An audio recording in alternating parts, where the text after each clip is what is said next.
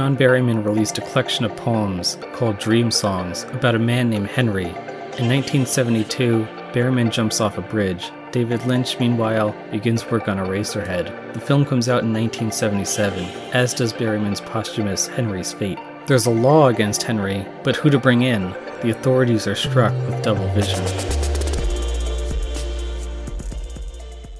Hello listeners, and welcome to this week's Double Vision. I'm your host, Timothy Wilcox. If you listened to my discussion last week with Emmett Penny, you may remember I announced, in reference to a scene in American Psycho, that this week I would be interviewing a Cheerio. Well, that Cheerio is me. We've got a really interesting topic ahead of us, but I am playing a bit looser with the timeline than normal. The usual conceit of this podcast is that the two works would have come out a matter of days or weeks from each other, sometimes a matter of months. This is technically true this time, in terms of release and readership and viewership, but the timeline of the writing is a little more complicated. If poems are the best words in the best order, a carefully laid out construction, if poems are personae and metaphor and image, if poems are a way to capture meaning in a way that otherwise would be difficult to express, if poems are things to read closely, to closely read in the way a counterintelligence operative closely reads, if our very dreams are things to be dissected and interpreted, telling us things around which to reshape our lives, telling other people things about which to lock us up, if poems are a space where a person's interior is laid open for inspection by sometimes hostile, perhaps even simply unintentionally cruel, attention of others, the Dream Songs by John Berryman threw a big human wrench named Henry right into the middle of all this. Writing amid what is often called confessional poetry, Berryman via Henry confesses to some of the worst of what humans are capable. In Dream Song 29, he writes that, quote, "Never did Henry, as he thought he did, end anyone and hacks her body up and hide the pieces where they may be found. He knows. He went over everyone, and nobody's missing. Often he reckons in the dawn them up. Nobody is ever missing." We can see here the obviously flawed, deranged logic of Henry. His fanciful recollections of these people are not the people in themselves, and that he can recall them in his mind is no proof against the suggestion that he killed and butchered anyone. Right from the first Dream Song, we see Henry, here as Huffy Henry, unappeasable Henry, pried open for all the world to see, a condition from which Berryman's speaker cannot see how Henry survived. The assessment of and policing of Henry's mind, or at least Henry senses this is the case, is of such an extent that in Dream Song 4, he thinks, "Where did it all go wrong? There ought to be a law against Henry," to which his friend Mr. Bones replies, "There is." But assessing the true reality of Henry and laying material blame is much more complicated. That first Dream Song goes on to conclude, quote, "What he has now to say is a long wonder the world can bear and be. Once in a sycamore I was glad, all at the top, and I sang, hard on the land grows the strong sea, and empty grows every bed." Well, what does that mean? We can continue to pry Henry open further through poetic analysis, but this is immediately situated as implicitly hostile. The core Dream Songs span 385 songs. They take the form of what Berryman calls an anti-sonnet, having a mostly consistent structure of 3 stanzas of 6 lines each. Berryman published several others here and there that are not part of the main project, and our subject today is a selection of poems written in the years leading up to Berryman's death in 1972, the finding, transcribing, organizing, and publishing of which follows precisely the production schedule of David Lynch's Eraserhead from 1972 to March of 1977, when both works are released. As one of the real heights of filmmaking, Eraserhead presents some of the most striking difference among the sorts of pairings I've been covering on this podcast.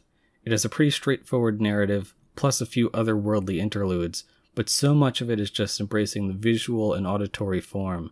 So much of it is fleshing out this really expansive, uncomfortable mood, which frequently extends into a deep sort of terror. No line is as important as how it is said. Pretty much all the dialogue is odd and stilted. Some of it relays important information. The first line is his neighbor asking, "Are you Henry?" To which he says, "Yes." He's told that he's supposed to go visit this woman named Mary, who was his ex-girlfriend, and have dinner with her parents. We learn there that Mary had a baby, that the baby was premature, and there's something off about it, that they need to get married and move in together, but none of this occurs in a comfortably flowing conversation. You also have, around this, Mary's father going on about the pipes and about the new tiny man-made chickens that he got for dinner, and he's so overexcited, at complete odds with his surroundings, as Mary and her mother are both emotional wrecks, though the mother also ends up having an orgasm at the dinner table in this really sexual but distinctly unerotic scene where the tiny chicken's legs start pumping and so on. One thing we do learn from Mary's father is that he's been a plumber for 30 years, the city used to be all pastures, and he watched it turn into this hellhole it is now. And we see that hellishness from the start. After an opening sequence of a man pulling levers and things moving in and out of Henry's head, we see Henry wandering home. There's an industrial backdrop, there are huge piles of rubble, Henry steps into a puddle, and then when he gets to his apartment, the elevator doesn't work well, he has a plant on his nightstand, but it's this little dead tree in an uncontained pile of dirt. Otherwise, it's this very sparse little apartment. Mary's house as well is odd. It appears to be located right inside a train depot or some such place. There are also these big pipes running through. So then we get to the baby, whatever it is exactly. It looks inhuman, with this really tender, slick-looking skin. It's got a sort of beak and this long, super thin neck that at one point extends out across the room. Henry is not prepared to face this world of marriage and a baby, especially coming as it does in these very inopportune conditions. And he's also at a bit of a personal dead end. He works at a factory as a printer. Mary says he is very clever at it, but he's on vacation from this work, and so he's not doing anything besides tending at some difficulty to this baby. We never really see him do anything. He has no hobbies, his apartment is barren besides a very simple bed and dresser and a radiator. So what's Henry's deal? Well, at one point, he's inside the imagined world of the radiator, and his head pops off, and out comes a version of the alien baby head. Then back in the real world, seemingly, a kid finds Henry's head sitting among the rubble outside the apartment. The kid takes it to some other facility, where it gets brought back into this lab. Now we have again another Henry being pried open. The man in the lab drills into Henry's brain, and then starts running this machine with all these wires and moving parts. When we get a close-up, we see it has these moving rows of pencils. So the output of the machine is a pencil comes out. The man sharpens it, he draws a single line, then erases part of it. He declares that it works. So you have Henry as this little eraser head, with his wild, upward curls of hair, and when the guy knocks a large pile of eraser shavings off the desk, we see the famous image from the poster of Jack Nance as Henry standing against this black background, and all these little specks floating around his head. We see that image again at the end as the man with the levers is going nuts pulling at Henry's until all goes white instead, and he is lovingly embraced by this woman seen earlier in the radiator. She's this cartoonishly homely woman with these massive plaster cheeks. When we first see her, she's dancing around these little sperms and then eventually starts stomping on them with this continued bashful glee. Then we see her again, she's singing, "In heaven everything is fine, you've got your good things and I've got mine." In a later verse changed to, "and you've got mine." But this heaven is the opposite of the hellhole city, and sure enough the ending is the only point, besides one, when Henry is not expressing very visible discomfort or terror. He's not quite happy, but perhaps at peace. This otherworldly part is where it becomes impossible to completely parse. It seems to me like there's this meditative aspect to the radiator, that even without much of anything, even in this chaotic situation, with just this crummy radiator to look at, Henry can still transcend in some way, because the only other time he's not miserable is when he first gets home with Mary and the baby. He gives an oddly loving smile to the two, oddly given how visually horrific the situation is made for us as the viewers, then lays across his bed to stare into the radiator. He finds another world there, which is at times horrific. Remember, this is where he loses his head, but perhaps it doesn't have to be, whereas he has no comparable hope of improving his life materially. And so dreamlike elements to the film, which are really hard to capture here in words, you really just have to watch it. It's unpleasant, it's disgusting at times, but it's also really amazing overall. The dreamlike elements are hard to pin down to any one meaning. We are not the ones to drill into Henry's head. We don't know what he's all about. We don't know his past, we don't know what he's thinking. We know he's troubled, he transgresses, he sleeps with his neighbor at one point when Mary leaves. At the end, he maybe kills the baby. It's hard to say what exactly is going on there. But that's Henry. So let's look at the other Henry. What is Henry's fate as written by John Berryman? A poem from June 1968. With arms outflung, the clock announced 10:20. Dozens of demons sprang and preyed on Henry, all on a heavy morning. The baby was ill, the sky was dark, the eye was id. Somebody put the sky on like a lid. Somebody who was not returning.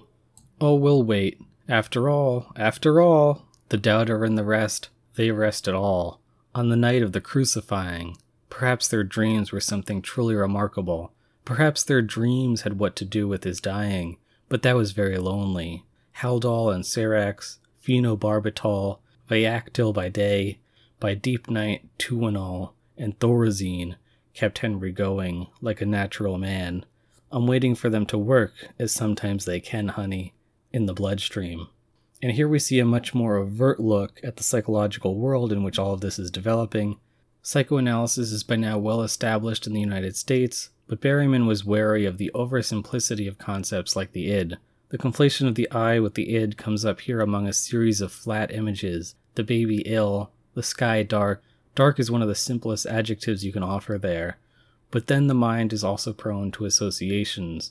So then we get this simile and this bolder idea. Somebody put the sky on like a lid. Somebody who is not returning. Even as Jesus was crucified, people, those who doubted him and those who did not, went home and rested. They dreamed.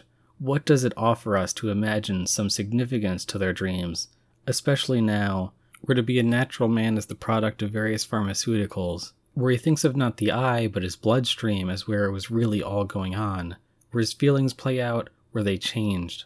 And would his blood now, with all these chemicals, allow him to sleep? The thought of the crucifixion emerges from an associational connection, looking at the clock, the arms outflung, 10:20.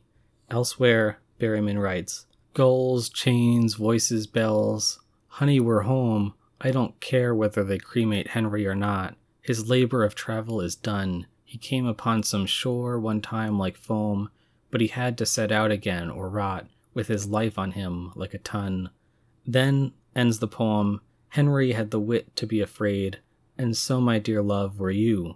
The ship bangs in, we relax in defeat, stiffen to the new acquaintances to be made, and the sky over our graves is blue.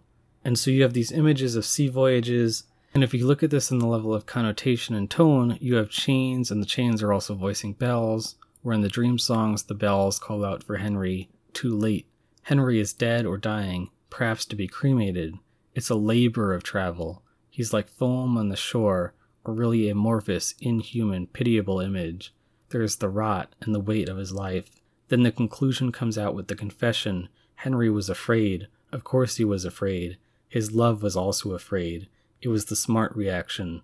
The end was in sight, but the world, on this aesthetic level, does not care. The sky is blue. All is clear and lovely. Back in Dream Song 14, Berryman writes, "Life, friends, is boring. We must not say so.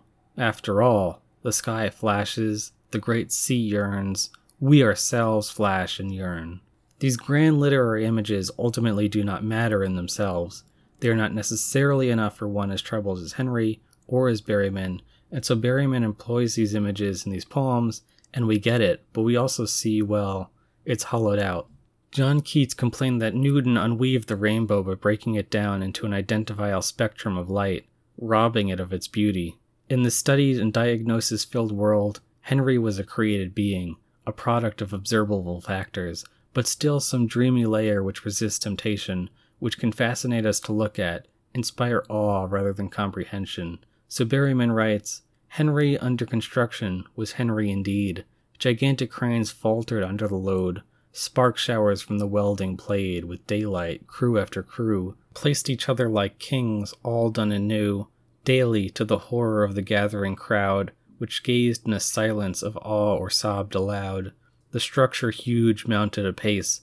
Some sang, others in prayer knelt. When the western wing was added, one vast sigh arose, and made its way into the earless sky. Lifts were installed, many had their ashes hauled. Parents in the throng looked down appalled. In the end the mighty roof was hoisted on. The event transpired throughout the city at dawn. Foot upon violent foot converged to shining Henry in the risen sun. Question tormented the multitude one by one, to see to what use it would now be put." So that's Henry in a sense, just as the other Henry is a machine-made pencil, even though his pocket is full of pens. The ending here is to what use would Henry be put? Use alone, but no meaning. Though Henry is impressive, his roof is mighty, he is like a place of worship. Gigantic cranes falter in the making of him. There is bleakness, but Berryman does believe strongly in art. He believed in it so strongly that he sought to make poetry newly difficult, just as the form's ability to bring out inner life is perhaps of interest to new forms of scrutiny. The dream songs and Eraserhead alike must be encountered on their own terms, though the film moves so much slower than the compressed form of the dream songs. Prolonged dream ambience rather than the rapid sequence of images. Remember also that Henry, that is to say, Henry Spencer, the man with the Eraserhead, was himself a printer, perhaps in Blake's printing house in hell, or perhaps just in that horrific being that is unappeasable Henry. It was the thought that they thought they could do it made Henry wicked in a way, but he should have come out and talked. Henry comes out and says he's Henry. The woman in the radiator sings that in heaven, everything is fine. The baby is ill, and some sort of sky is put on, but perhaps not like a lid, perhaps more like an electric light.